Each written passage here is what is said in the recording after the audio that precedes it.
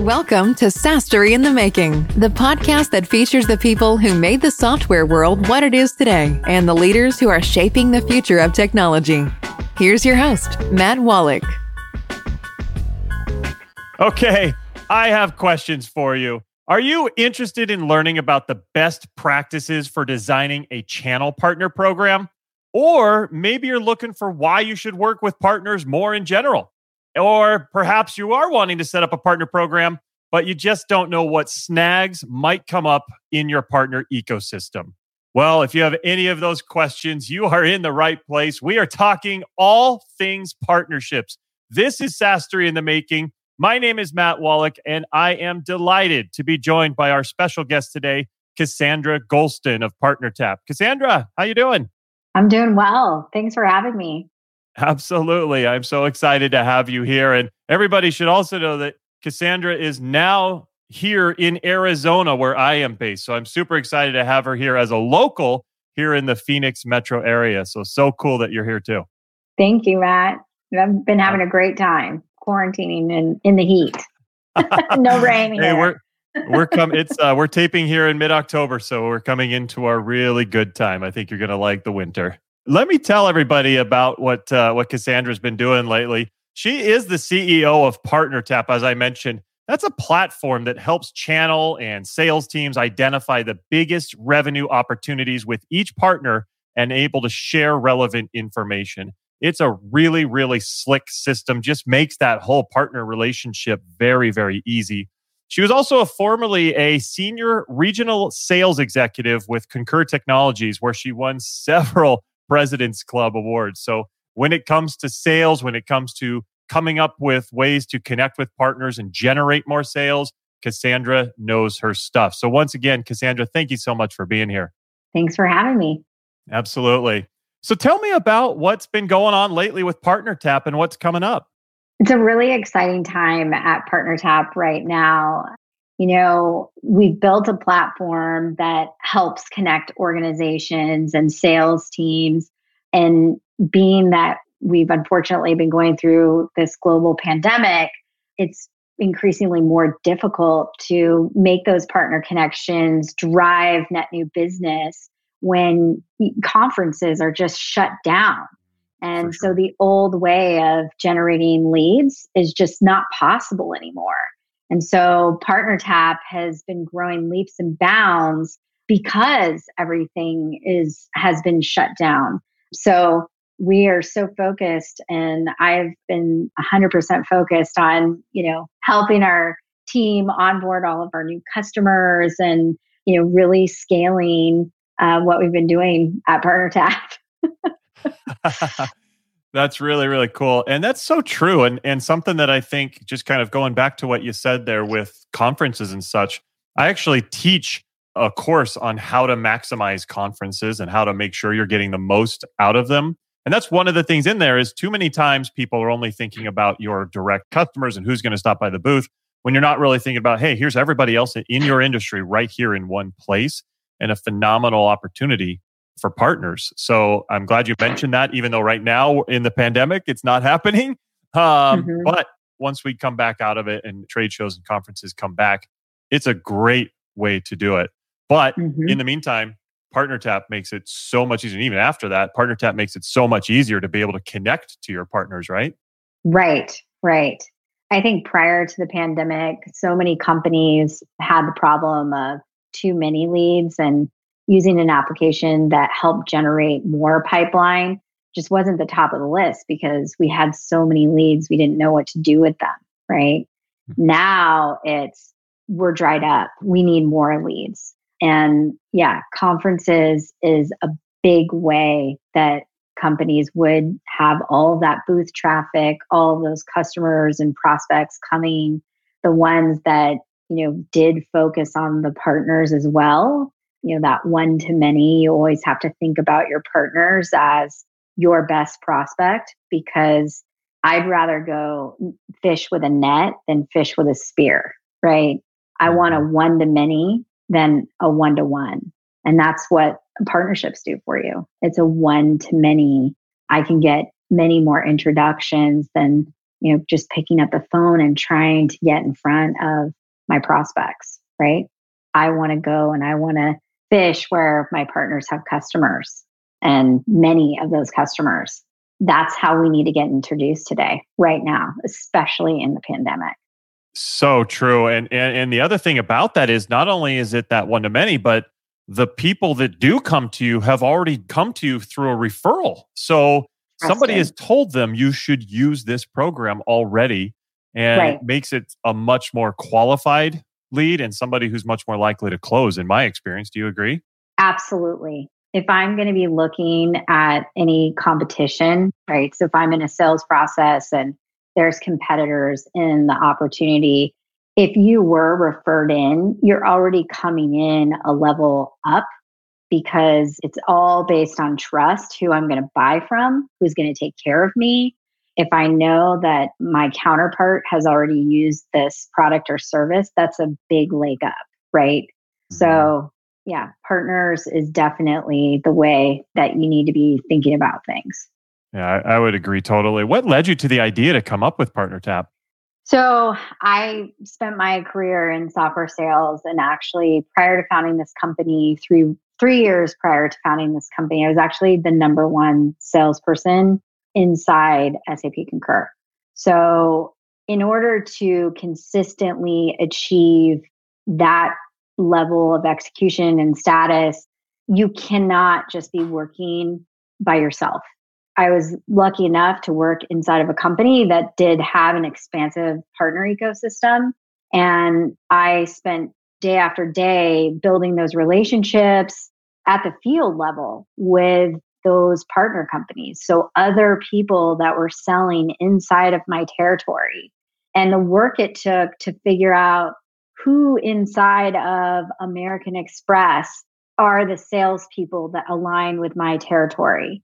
Find those people, build relationships with those people, and then who inside of these 200 other travel management company partners that we work with align with Cassandra Golston's territory, and who inside of ADP, and who inside of all of the other card partners. I mean, we have thousands of partners. Wow. And so that process of having to constantly go find who these people were, build relationships, figure out what accounts they had compared to what accounts I had, where they could provide introductions. That's a full-time job. And so I just thought one day, I tried to find a solution that would do account mapping. I thought, of course, there's something on the Salesforce App Exchange to do this. When I saw there wasn't, I started researching the market and thinking about, is there an opportunity to build something? And yes, there is a huge market opportunity. And I started doing the research myself of just talking to the companies that I partnered with. Would you use something like this? Would this be helpful? And yes, the market was there. The timing was right. And I spent a year banking every single commission check I made. That's a big thing about starting a company. You need a lot of personal burn, has to be in check. No kidding. And so I banked all of that commission and got ready to make the plunge and start a company. And, I bet on myself, and I knew, I could build a great team. And I have a great team today that every day is just passionate about, helping companies find net new revenue and work on building trust inside their ecosystem and unearthing those hidden opportunities. So super exciting, starting from the sales side, and then now having a solution that we're selling. And, salespeople are using it, channel people are using it. It's exciting to have sold something before that you weren't part of that founding team. And now it's like nothing I've ever done. But as any salesperson, I think, would feel the same thing that I feel about, just having that thing that you can really back. It's so cool, right? When you're a founder and I can see it in your face, you just light up when you're talking about your company and your team. For everybody who's listening on the podcast and not watching the video cast, she's just beaming when she talks about her team. And it's so cool to see because I have the same feeling myself. Yes. Yes. It's all about the team that you put around you and that is going to do the execution and make magic happen, honestly. So cool. So cool. So for people who haven't quite set things up yet, what are some of the different ways companies can come together and partner to help each other? So I always think if you're, starting out in the partnership journey, it's great if you can identify some mutual customers to start. That gives you an inkling that, hey, we have a customer, they're using both of our technologies. There's probably some synergies here. And so that first is I think, and foremost is the best way to forge a partnership. You don't always have that, right? So you don't always have that mutual customer that you've identified. But if you do, that's a good way to think about who would be a great partner for you. The second thing is, if you're looking to partner with that large enterprise organization because you're thinking, I can gain a lot of market share, those large organizations are going to be great partners if you're solving a problem that their salespeople need to complete their solution. So if you find that niche technology that does solve that problem, you can really get in and you need to figure out who inside that organization you can get to that will understand what you're doing and then align you with the right salespeople to help market your product. Oftentimes I see technology companies that think, oh, I'm going to go partner with this massive company because they have all these customers and they're just going to refer me in and we've done this press release and we're just going to magically have a lot of net new pipeline. And then it doesn't work out. So you really have to understand where you fit in the story. So if you are that company that doesn't have a solution that helps complete that sales rep story, what you can do is you can get to a channel person, start building the relationship, start building trust, and sharing leads with them. So anybody that is providing net new sales opportunities, they're going to get looked at. So sometimes you have to come into the relationship knowing you're going to be giving more than you're going to get to start, but you're building this relationship of, look, we're here, we're going to provide you value. And then people start to recognize, oh, this is a player in the market and they are bringing value to us. And then we'll start to open up those. You really want to find those sellers that own the client business, can give you those referrals in, that are listening to the problems their customers are having, that are trying to make that stickier solution, and then think about you. But it does take time, and it's not something that can be done overnight. So a partner strategy is a strategy you put in place for the long game. And you really have to be honest with yourself and where you are as a company, where you fit in their partner strategy. So if you're a smaller partner, you're gonna have to bring a lot to the table unless you do have that application that they need to complete their solution. Then it's all in. You need to get to the right channel people. You need to know what you have. You need to be building those relationships, getting on their marketplace. And yes, you can make huge gains in that way. So I think for the people that are thinking about, I'm going to found a company. What should I be building? Looking at some of these enterprise companies and seeing how they're segmented. What industries are they trying to gain access into right now? And where does their technology fall short that isn't on their roadmap, but is something that you could build Yeah, you could create a company and build a partner strategy just like that and really make some fast revenue gains. I love it. I love it. It's so true. I've had some of our best partners have been that exact thing. Either we were a gap in their program or they were a gap in our program. And I've even had it where we fully sell the program, that other system. So if you have a tight enough partnership and the programs are, there's no gap between them and you can actually seamlessly roll between them, it is beautiful because you can create that relationship of we're offering a more full package to the market. And whether it's from this system or this system, doesn't matter. To them, their end result is they have a full offering that they're able to level their business up with. So I completely agree with that. That is a great way to do it. And I think that the next level thing that comes out of that, once you've gotten that relationship and it's been good for a few years, you get an exit partner, you get an acquisition partner out of it. They start seeing this as, hey, why don't we just fold this into our business? And now you've got your exit strategy.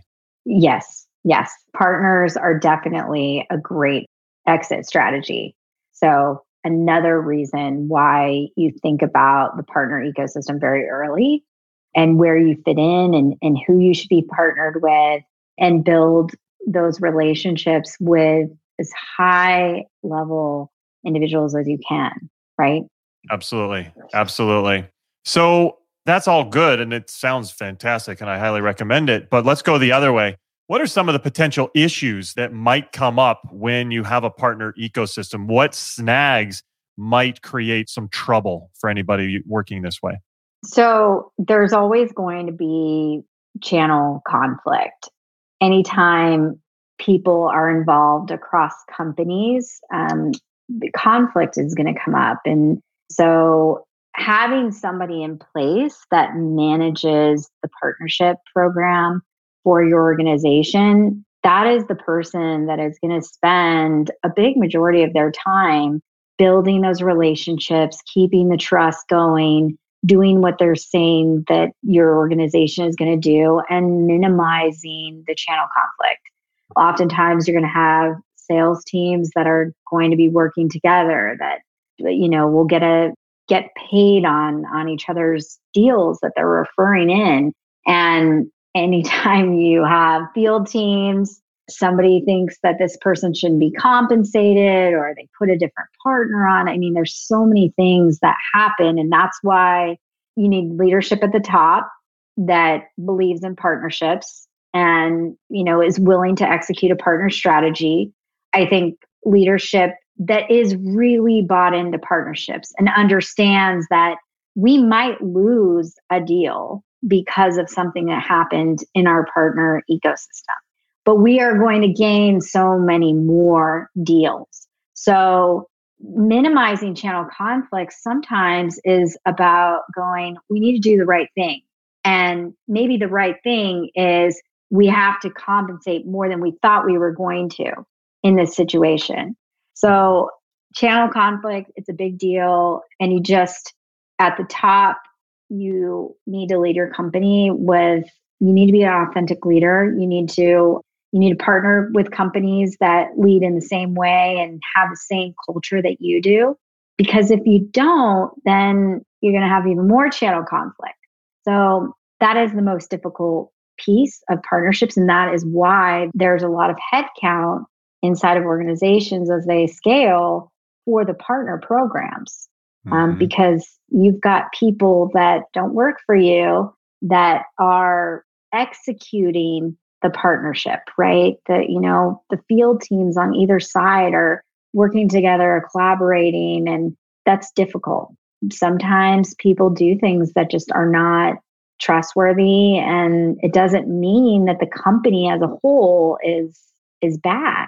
Right. So partnerships is a tough job. It really is. A lot of it is just managing people and continuing to maybe clean up some old things that had happened in channel conflict. I mean, years ago, and continuously educating both sides of the sales teams on why we should partner and why what has happened in the past has nothing to do with where our go forward strategy is.